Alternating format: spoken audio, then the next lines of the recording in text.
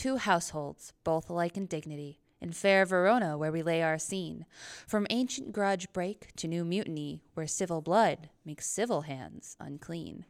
From forth the fatal loins of these two foes, a pair of star-crossed lovers take their life, whose misadventures piteous overthrows do with their death bury their parents' strife. We all know those words, whether it be from high school English, a fascination with the movie adaptations, or possibly an enduring love of the bard. Romeo and Juliet has long been held as the epitome of a romance, despite it truly being a tragedy. And yet, few people outside of academia or fanaticism realize where the story of Romeo and Juliet actually comes from. So today, let's talk about a rose by any other name and find out where William found his immortal words. Hey there, romance nerds. I'm Jen. And I'm Jackie. We're two librarians from Noble in upstate New York, and you're listening to Raging Romantics. In this podcast, we like to think a little too deeply about romance books. If you're into theory, history, and raging about Romancelandia, then you should stick around. Please be advised that some of the things we talk about may not be suitable for younger listeners. Content warnings for episodes are available in the show notes. Jen, are you ready? Oh, I'm ready. All right. Let's rage!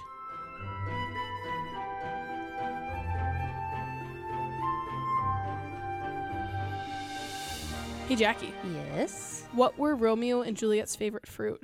What? Cantaloupe. Hey! That's a good one. Thank you, Jen. Oh, no. Well, as always, a big shout out to Noble for sponsoring Raging Romantics. Thank you. And a huge, ginormous shout out to you, you lovely listener. Thanks for putting us in your ear for however long this episode takes. It is a Jackie episode. It is a history episode, so it's a little longer than what our past couple episodes have been aiming for. Sorry, not sorry. As a brief aside before we begin, I just want to share that I went to Boston on a trip recently. I haven't been since I was in high school, and I went to see some of my favorite podcasters, Red-Handed, do a live show, and it was awesome. And now I'm convinced that Jen and I need to film our antics because we need to save it for when we're super popular and touring the United States. It and was we can miserable entertain filming people. that one time. There is a reason it is off the internet because it's not good. But this time we can be candid about it. Just think of our lively truck chats we used to have. We could have filmed that. It would have been entertaining. Oh, God. Nobody needs to see the truck chat. What happens in the truck stays in the truck.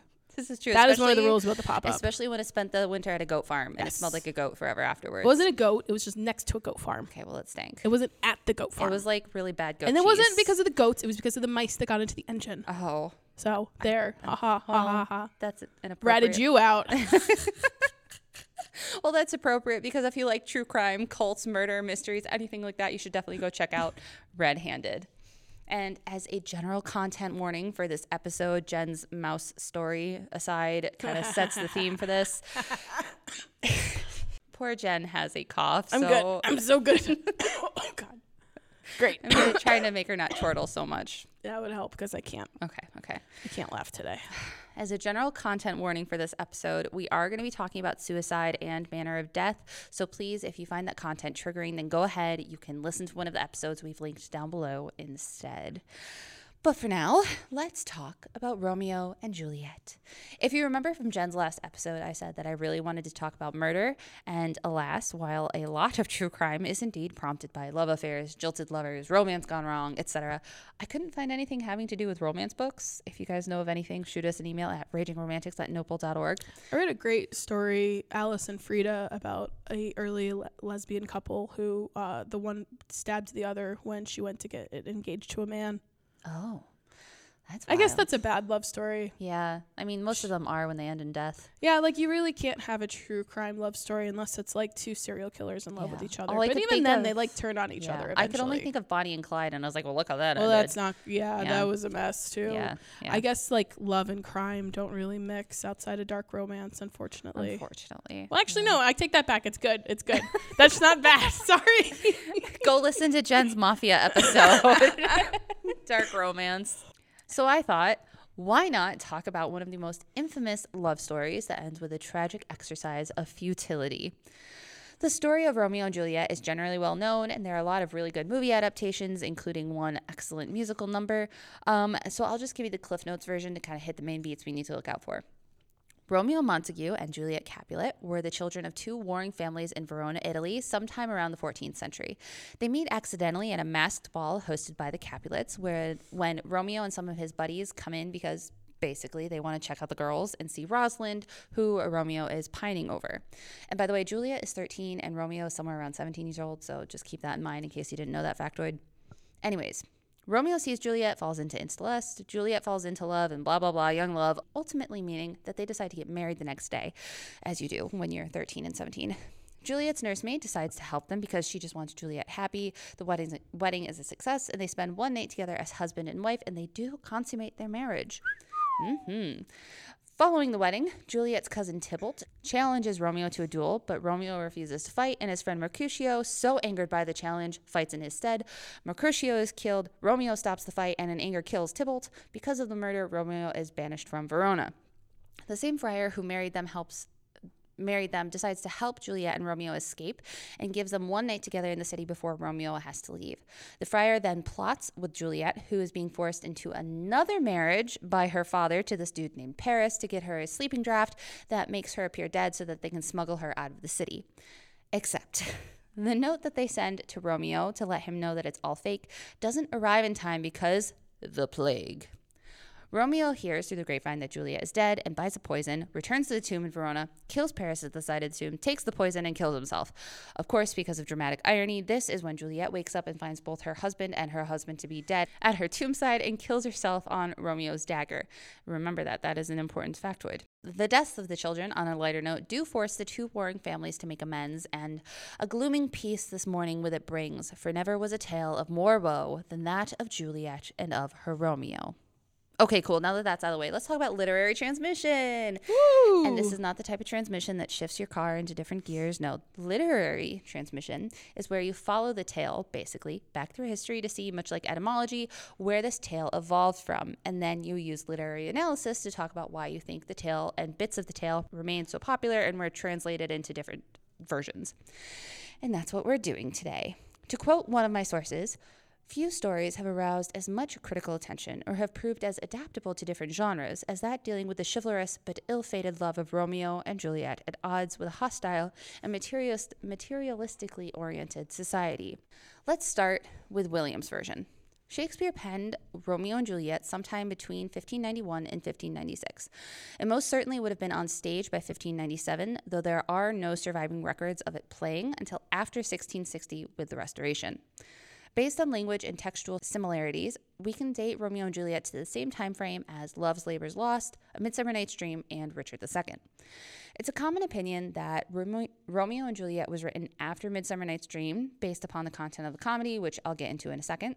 To add some drama, the first quarto, or publication, of Romeo and Juliet was leaked in 1597 on a pirated copy, or a bad quarto. So when you see reference to the first bad quarto, it's not like it was like poorly, it was pirated.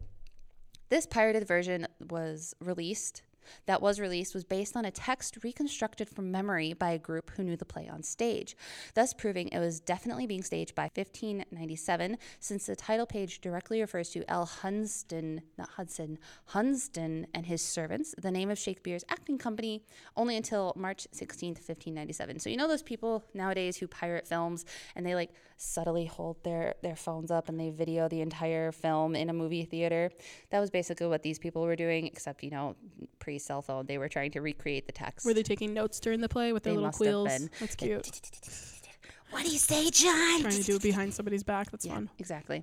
In addition, it's entirely likely that Shakespeare, at least in my opinion, was inspired to write Romeo and Juliet through his production and creation of A Midsummer Night's Dream, one of my personal favorite comedies. If you're not familiar with Midsummer, it's a farce of a play, really, about a wedding that goes amok with fairies and couples getting lost in the woods. But at the same time, there's a play within the play. There's a troupe of actors who is hired to come to the wedding, and they put on the story of Pyramus and Thisbe, an old Roman tale that is one of the earliest origins of Romeo and Juliet, but we aren't quite there yet. In Midsummer, the comedic troupe, notoriously known because their main actor kind of gets turned into a donkey head and the Queen of the Fairies falls in love with him, does a pantomime of Pyramus and Thisbe, where two lovers meet through a wall and fall in love speaking through the wall. Thou wall, O sweet and lovely wall, show me thy chink to blink through with mine eyne. It's like Love is Blind before TV. Yeah. If you've never seen Midsummer before, I highly recommend the movie adaptation with Michelle Pfeiffer. It remains one of my favorite adaptations of all time. I love it so much. Nobody really knows what came first, Midsummer or Romeo and Juliet, the chicken or the egg, but either way, there is no doubt that they were a direct inspiration to one another. It's entirely plausible that Shakespeare wrote Romeo and Juliet first, as inspired by another source we'll get to in a second, and then wanted a comedic take on it, so wrote in the origins of the story with Pyramus and Thisbe to provide levity and to provide a sort of like a walking billboard. Like, hey, did you see this comedic take with a personified wall? Come see a longer, bloodier, more drawn-out version with teenage acne. Wait, so he did like a fan fiction of his own work? Kind of. Yeah. There is some consideration in that Midsummer wasn't officially published until 1600, but according to the title page of that publication, it had been, quote, sundry times publicly acted by the right honorable the Lord Chamberlain his servants. And it was praised by Francis Meres in his Palladius Tamia, so it must have been written before that book's publication in 1598. It's also plausible that Shakespeare wrote Midsummer and was so taken with the story that his muse told him to write a longer version into Romeo and Juliet, hence the fan fiction. Personally, this is the boat that I'm on, but until I get that time machine working, I will never know the truth. Regardless, we undoubtedly have the first iteration of Romeo and Juliet being staged by 1597, and Midsummer, which features a window into the Pyramus and Thisbe legend, right around the same time. But where did these two tragic lovers come from? What influenced Shakespeare to write about two teenagers? For that, we have to go back to one of my personal favorite time periods, the Roman Empire. Don't worry, I'm not going to break out my Latin or go into Roman history. Instead, let's just talk about Ovid's Metamorphoses and the legend of Pyramus and Thisbe. The Metamorphoses is a collection of poems written across 15 books that was penned by the Roman poet Ovid around the year 8 CE. It is a collection of mythological and legendary stories, many taken from Greek or earlier sources, in which transformation, aka metamorphosis, plays a role. The stories, which are unrelated, are told in chronological order from the creation of the world, aka the first metamorphosis, from chaos into order, to the death and deification of Julius Caesar, which was the culminating metamorphosis of Ovid's time. The Metamorphoses remains one of the primary sources for a lot of classic Roman legends that we cite today, such as Lycaon, Io and Jupiter, Daphne and Apollo, and a lot of the Herculean feats.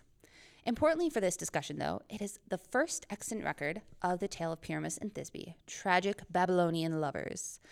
I say Babylonian with a grain of salt, because in truth we don't really know where Ovid first found or heard this story.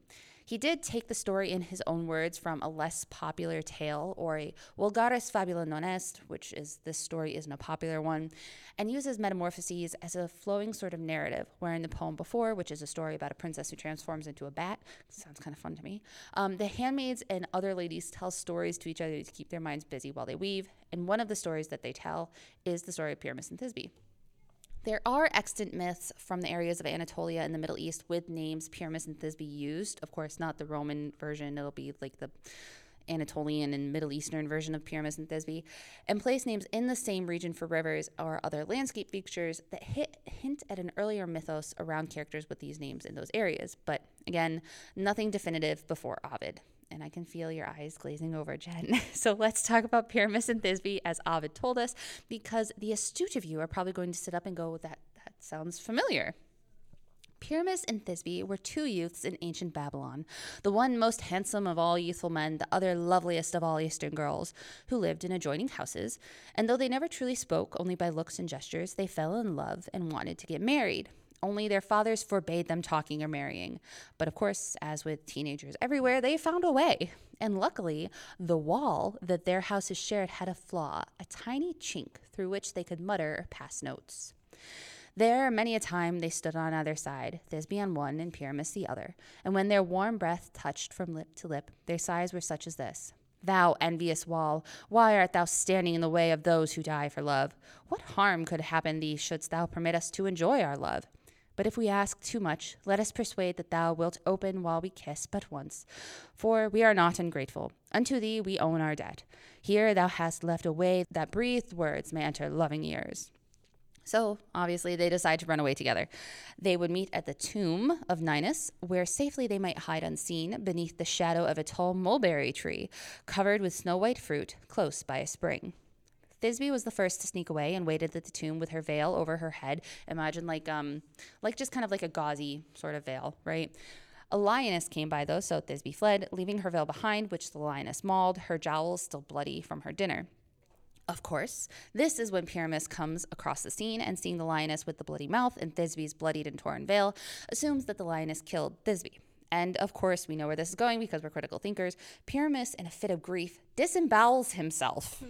As a macabre detail, and this is where the metamorphosis comes in, his blood shoots so high that it hits the mulberry tree, staining the white berries purple, and that's why mulberries, when they are ripe, are purple. It's not really why, obviously, but that's Ovid's. Shouldn't it be red? It's like a purpley red. Ovid okay. Uses the word. It's mulberry colored. Mm-hmm. Yeah. Oh, okay. I can kind of see that. Yeah. Okay. Blood, purpley red. Anyways, of course, Thisbe comes back and she sees Pyramus mortally wounded. She tries to rouse him. He does flutter his eyes open, and she determines that he killed himself. So she decides that is the only thing she can do too.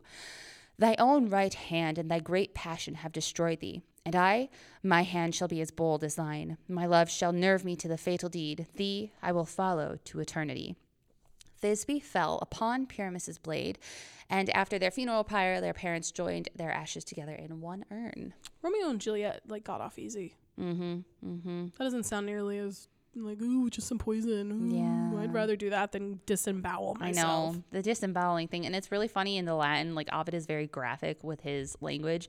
And it's like his blood shot high, out of a plumber's pipe. It's quite entertaining in Latin. But that all obviously should sound pretty familiar because honestly, it's just missing the drama of Shakespeare, a friar, and a consummation, and you have Romeo and Juliet. But in all seriousness, while Shakespeare obviously borrowed quite heavily from Ovid's work, that is by no means the only source of inspiration for Romeo and Juliet. There's another important player in literary history whose adaptation of Pyramus and Thisbe we have to talk about. So Jen, if I were to tell you that this author is a medieval man who wrote in Middle English and is one of the predominant reasons English became a popular language at court, could you guess who it is? I mean, Chaucer is literally the only guy I know. Geoffrey Chaucer. Okay, yeah, cool. You're right. Yay! I did it! Huzzah! From knowledge, I Good knew job, stuff. good Not job. just because of English class I was forced to sit in. Geoffrey Chaucer was born around 1342 in and around London and died in 1400, and is arguably most well known for his work, The Canterbury Tales. In my mind, I always picture Paul Brittany in a movie, A Knight's Tale, which is my favorite movie of all time, which is based on one of Chaucer's tales, but it's also super meta. And anyways, Chaucer was a court poet who wrote in Middle English during the time period when French, not modern French, but a Middle French, was the language of the court. Chaucer revolutionized the English language, or more particularly, how the English language was viewed and used. He was born firmly middle class in medieval English society, and his family, as his name suggests, worked with leather and wine. He was well educated and studied French, English, Latin, and Italian, and studied law before joining the king's service as an esquire and serving as a diplomat in the 1360s. An astute student of history will note these dates at the same time when something big was sweeping through Europe and Eurasia that would forever change the course of history. Jen, take a stab, maybe in a lymph node that is swollen. Oh, so some kind of plague. Yeah, the Black Plague. Okay, when you said stab, I was I thought plague, and then you said stab, and I was like, oh, Inquisition. Yeah, well, because I don't know years. And it's okay. Inquisition was before this. I thought that was a hint. Yeah, no. When you said well, you lance it. Anyways.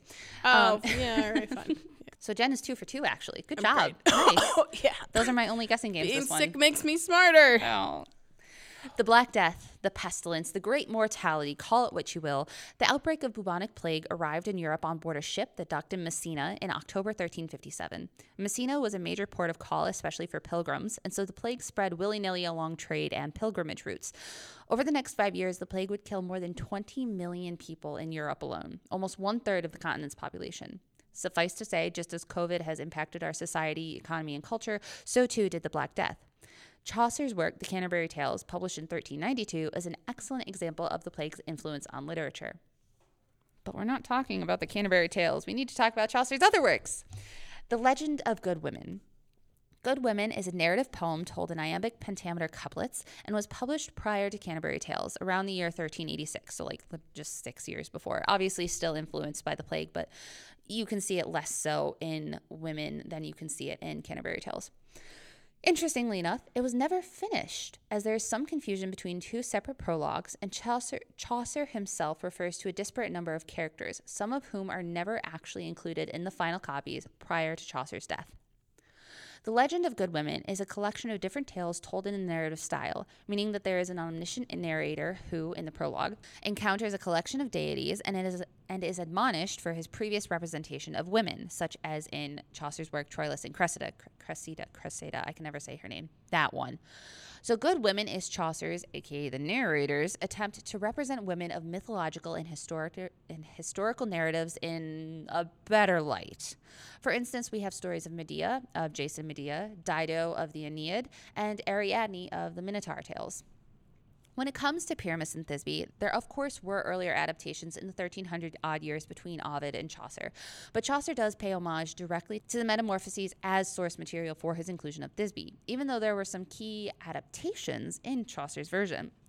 We have to remember that Chaucer's work, in this case, was focused on telling the stories of women. The irony here is that the other women Chaucer writes about were featured in historically misogynistic narratives, such as with Medea and her portrayal in the role she played with Jason's journey, thus requiring Chaucer to rework the perspective of these women to show them in a better light. With Thisbe, though, there was no sin that really needed to be rewritten, minus the suicide. Chaucer's version also shifted the emphasis of the tale, again making it fit the framework of Good Women at large and changing the point from the metamorphosis of Ovid's version, the mulberry tree, to Thisbe and her actions. Thisbe's beauty is remarked upon, just as in Ovid, but taken to the next level. Pyramus only hears of Thisbe because of her great beauty. She's not allowed to leave or see Pyramus because she must be kept under guard. Likewise, her fidelity sets her apart, not just in the penultimate scene of her suicide in honor of her love, but also in regards to how she treats others, such as her friends. Just as Chaucer changes the perspective of Thisbe, he does so too for the reader with Pyramus. In Ovid, the two are nearly indistinguishable except for their sex and methods of death. In Chaucer, though, the prologue sets us up, the narrative decrying that good women are always betrayed by false men.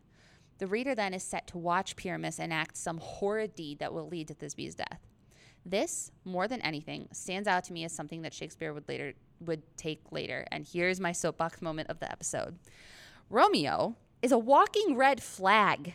He is a teenage boy who just follows his lust around, first to Rosalind, who has no speaking lines in the actual play, but is relegated to an object of desire that leads Romeo to the Capulets' house and thus to Juliet. Likewise with Juliet, Romeo is the only reason Juliet dies. She and the friar had under control, but Romeo gives into anger and then to despair without thinking rationally. He kills Tybalt in revenge. He kills Paris in grief and retribution. He kills himself because he's a narcissist. But anyways, you get none of this from the original Ovid, and we'll talk about where some of this came in at the very end of this episode. But through Chaucer, for now, whose work revolutionized the English language, Pyramus becomes a wretched character who leads to the death of a good woman, Thisbe.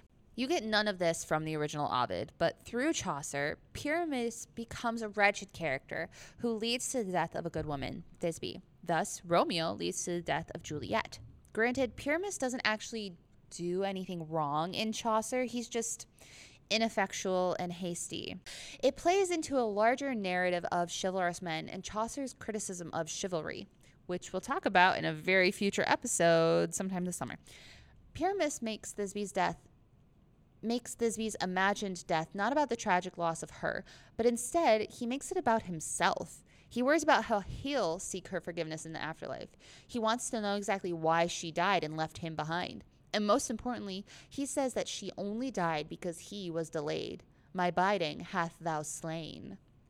All of this to say, without Chaucer's interpretation of Pyramus and Thisbe's actions, and especially of Pyramus's character, Romeo and Juliet could have looked much different.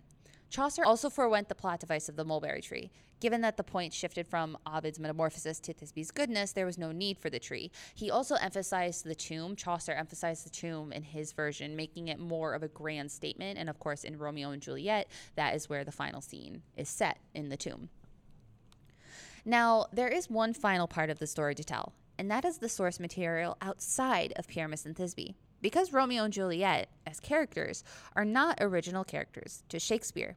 They are in part taken from Pyramus and Thisbe, like we just talked about, but they are also taken from earlier Italian stories. Importantly, I want to talk about one man in particular, Luigi da Porto, and what is quite possibly the earliest version of the Montagues and Capulets. His publication, and get ready for my Italian accent here, Storia novelmente ritrovata di due nobili amanti, a newly found history of two noble lovers.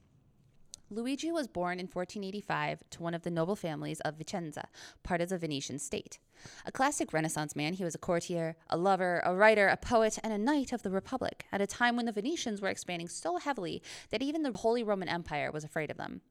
Luigi was a knight in the service of Vicenza from 1509 until 1511, when he was gravely injured in the neck, and he subsequently retired to Montorso Vicentino, a family estate from which you can clearly see the two major strongholds belonging to the Scala family of Montecchio Maggiore.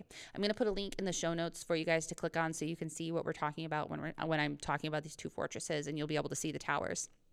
Legend has it that the two towers of these strongholds, the highest vantage points of the surrounding landscape, inspired Luigi while writing the tale of Romeo and Juliet.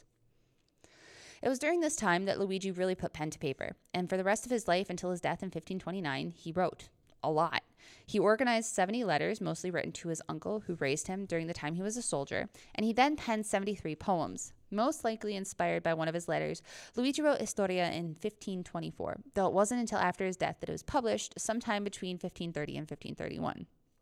Like many historical authors, Luigi uses I also love every time I say Luigi, all I can think of, Luigi, uses the prologue of Storia to couch his novella with authority. He claims that an archer who was in service with him when Luigi was a soldier told Luigi this story to help Luigi feel better about his own love issues. This is a story that happened in the archer's hometown of Verona. It's the story of two noble lovers who, following their passion, died miserably. Now, from here, true history and fiction get really closely intertwined, creating something that's very akin to a fable. For the truth, the narrative Luigi relates takes place at a time when Verona was ruled by Bartolomeo della Scala between 1301 and 1304. It is the same period Dante, yes, the Dante Alighieri, was condemned to death in Florence and sought refuge in Verona. Indeed, in the 6th chapter of Purgatory, Dante mentions Montecchi and Cappelletti among the families who fought in the civil clashes of that time. And as we already know, the two Scala fortresses were definitely influential on Luigi's imagination. But from there, storytelling takes hold. What Luigi fails to mention is that he was inspired by an earlier version of these two lovers, those written by Masuccio Salernitano. I can never say his last name, sorry. He was born in 1410, and he wrote this same tale with characters named Mariotto and Giannozza. Luigi changed their names instead to Romeo and Julieta and uses the inspiration of the clashing Montecchi and Cappellettis to create tension between the two characters. From there, the story is vastly familiar. Romeo takes a poison while Julieta awakens in time to speak with him before he dies, causing her to commit suicide by holding her breath. Yeah. After this tragedy, the feuding families reconcile. In Salernitano's telling, we see for the first time a secret marriage by a collaborative friar, a fight that ends in death, which results in Mariotto's exile, Giannozza's proposed marriage to another, a sleeping potion, and an undelivered message, though here Mariotto is executed and Giannozza dies of grief. Luigi's version is one of the best to talk about when in relation to Shakespeare, because it's the first time we see the warring families and fair Verona, where first we set our scene. There are, naturally, other iterations we could talk about, of which I would be remiss not briefly mention Matteo Bandello's Giulietta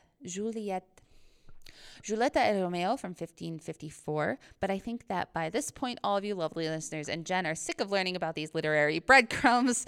I will leave a link in the show notes for you to a book that talks about Luigi and Salernitano, as well as two other earlier versions of this story. So feel free to click on that and read it through. If you know Italian, the Italian versions of the stories are up and you can read them. And when Shakespeare combined this popular Italian story with Chaucer and Ovid's telling of noble young lovers, we end up with an amalgamation that has survived the ages. So, as one last point, Jen, I want to ask you your opinion. Why do you think Romeo and Juliet remains one of Shakespeare's most famous plays? So I think it's really important that it's not exactly a trope. I guess I shouldn't phrase it that way, but like the tropes are very important of the star-crossed lovers, the enemies to lovers. I think that's why it is so endearing and why there's like a gazillion adaptions and why people get so obsessed with like seeing this play out in literature over and over again. I have to be honest, I'm not a Shakespeare person. I really don't care. This episode was painful. I'm sorry. So he's dead. It's fine. Okay. But I do think that whole idea of like, I'm not supposed to love you, but I do. My family's going to hate me for this. We're really not supposed to be together. Like that gets to some people on a romance level. I mean, it's obviously endearing because you've been talking about how ancient the whole concept is. You know? Yeah. So I think that's kind of why it's so beloved out of all of his plays, knowing just like how much stuff he wrote. And I mean, it's got a bittersweet ending too. Yeah. So it's not so much like some of his other plays where it's just like, well, everybody's dead. Goodbye. Yeah. You know, it is like, yes, these two kids died. They, a little foolishly, a little, you know, romantically, however you want to put it, but they died. And it did bring the family together. Like that ended the feud. So I do think there's like these little glimmers of hope that people really appreciate, that like you could sacrifice for something and something will happen. It means something. Yeah, it wasn't just like these two dumb kids. Yeah. Like their lives actually did contribute to their families finally getting along and stopping this violence and this bloodshed. Yeah. Which is not something that you really see that often in real life. Right. You know, so it is like a little bit of something of like something to look forward to. Yeah. I was thinking about this question as I was wondering what you were going to say. And I was like, you know, I wonder how much of it too has to deal with the accessibility of Romeo and Juliet as characters. Yeah. Because they are teenagers. They are rich though. And they are rich. But I am a Shakespeare nerd in case this episode wasn't. What a shock. I was no in idea. Shakespeare Club. I competed in Shakespeare monologue competitions and I made it to the States. Thank you very much. With one of my renditions of one of Titania's monologue from Midsummer Night's Dream. But anyways, and I really feel like Shakespeare's characters, regardless of their station, all have some sort of degree of relatability to them. So to jump outside of Romeo and Juliet, you have Ophelia from Hamlet, who is very mentally unstable. And I think that maybe a lot of people can kind of recognize the quote-unquote crazy as something familiar. You have, in Romeo and Juliet, you have these two teenagers who we've all been teenagers, and while we may not have been star-crossed lovers, we all have had, you know, unrequited love, I think, at some point in our life. We've all had a crush that has ended horribly. Hopefully, I really hope you haven't had a crush that ended horribly. Well, not this horribly. Yeah, not this horribly. This is really bad. Yeah. I don't think I've ever heard of anybody that's like killed themselves instead of just talking to their families. Right. But I think at the same time, the drama of being a teenager, the drama that part, of that first love, of that, like, life or death feeling. Yeah. And then for who was seeing the play at this time, it's a theme that regardless of class or station, it really translated to the audience, because everybody at some point, well, okay, not everybody, because aromantics do exist, but a lot of people have experienced that first love, that first crush, and that letdown. Hopefully not the tragic ending, but you guys get what I'm going towards. And I really think that it remains one of the reasons this might be one of the most popular. Okay. So, yeah. Good to know. Yeah. I feel like, too, it's not as high stakes as, like, Macbeth or Hamlet. Like, there's True. no Denmark is not yes, this in is a rotten big deal. state. Yeah, that, like, Verona does not have violence breaking out all the time between these two dumb families. Like, that is obviously very important. But it's a little more of, like, a basic human desire as opposed to these grander ideas of statehood or stuff like that. It's just more fun, I think, than Hamlet. And there's not as many interconnected plots going on. Yeah, it's simpler to follow. That's a good point. Yeah, with a lot of his other tragedies, I mean, like Hamlet and Macbeth, the King series, it's so in-depth, and you have to go, okay, who is this character? What did they do in the last scene? Like, what is, like, this one you're like, okay, no, that's Romeo, that's Juliet, they're in love. It's a tragedy, so it's going to end badly. Yeah. Yeah, I don't know. I think it's just relatable. Yeah. Relatable AF. And I think people want to see it end happily. So that is why so often we get all these new adaptions, and why we put it so much in romance, where obviously it's not a romance if it ends with them murdering somebody or dying themselves. Yeah. And like we talked in our, like, way back, I think this was a year ago at this point, in our homages episode and retellings episodes, that there's a lot of homages to Romeo and Juliet where, you know, it doesn't end in death. It's a romance book, so it's going to end in happily ever after for now. And that, I think that, like you were saying, that gives people hope of something to look forward to. Yeah. Yeah. Cool. Okay. Because that is one of the biggest tropes in romance, I would say. Yes. Like, if you wanted me to rank them, I think enemies to lovers is like top 5. Yes. Maybe even top 3 if I was going to sit down and really make up a list. What do you think is number 1? Oh, God. I know. That's harder because I think that one depends, too, on the genre you're looking at. Yeah. My top 3 are definitely one bed trope, in no particular order. One bed trope, enemies to lovers, and I like second chance. I do like a second chance. They don't do second chance enough. No. And again, this is another opportunity. This is a great opportunity for second chance because people kind of want to see it end happily. Yeah. So people like fixing what Shakespeare did because it sucked. Hey, he knew what he was doing if he was indeed a real person. Yeah, we'll see. If you've never seen the movie Anonymous, you guys should watch it because, in case you didn't know, there's a whole conspiracy theory out there that Shakespeare was not actually a real person and that it was just a pen name for a variety of people. I wish. Possibly all the English Richard nerds DeVere. that would just die. So one of my senior projects in a Shakespeare class I had was doing the conspiracy theory of how Shakespeare was not actually a real person. And when I proposed it to my professor, he went, "Oh God." Yeah. So yeah. Anyways. Okay. Beautiful. Thanks. And as one last, final, ultimate point. Wait! I gotta talk about what I'm doing next time. Oh yeah. What are you doing next time? Sorry.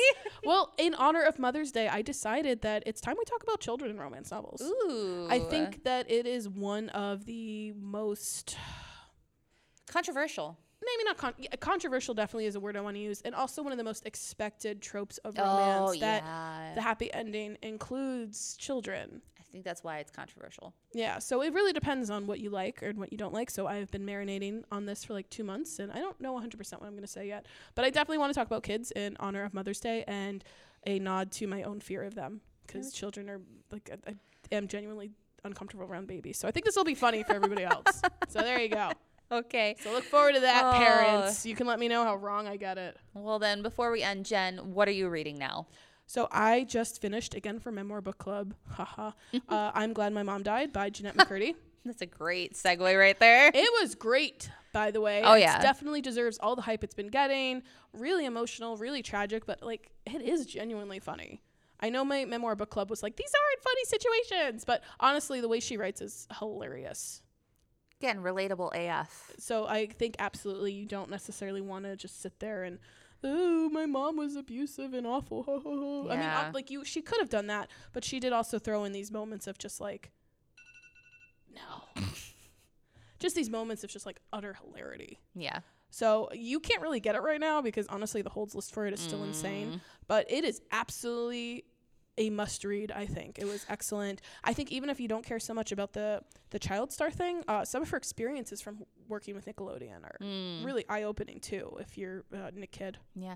You know, we were talking about your first audiobook. Yeah. That should be your first audiobook. No, but it's not romance. So I didn't know that was a prerequisite. Yeah, well, we run a romance podcast. It's got to be a romance book. But you want to start your audiobook journey somewhere enjoyable. That's not that enjoyable. Okay, I'll let you go get the cookies out now. Meanwhile, I, inspired by my trip to Boston and the Boston Public Library, which, yes, I did visit the public library. Obviously, I'm a librarian. I started listening to Woman in the Library by Sulari Gentile, which is a thriller. And it starts off with 4 strangers being bonded by a scream that's heard in the Boston Public Library. And then a body is found the next day. But what was really cool about this book was it breaks the fourth wall. Oh, cool. Because the majority of the story is the manuscript of these 4 strangers and trying to figure out who the murderer is. And it's being actively written by an omniscient narrator. But then at the same time, each chapter is broken up by feedback from that author's beta reader, which is its own second narrative journey that has a twist. Oh, cool. That's a sound. It's such a twist. It's like a lot of layers. Yes. And speaking of audiobooks, I highly recommend listening to this as an audiobook. It's on Hoopla for Onondaga County. You can also probably get it on your ebook app, Libby. If you guys need help or recommendations figuring out how to use Libby, you should contact your local librarian. I'll learn with you. Yeah, I should say it'll probably be a certain librarian that will be able to help you out with Libby. You guys know what I'm talking about. But anyways, I think that brings us to an end of this episode, for which Jen is very glad. And as one final parting shot from the bard, good night, good night. Parting is such sweet sorrow that I shall say good night till it be tomorrow. Thanks as always for listening. And Jen, what do we always say? Rage on! Bye, guys. I knew that was coming.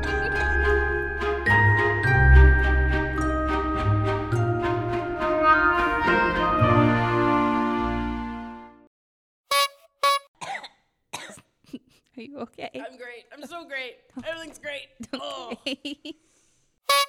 Is when Juliet wakes up and finds both her husband and her husband to be dead at her. Oh, good. It's preheated. That's good.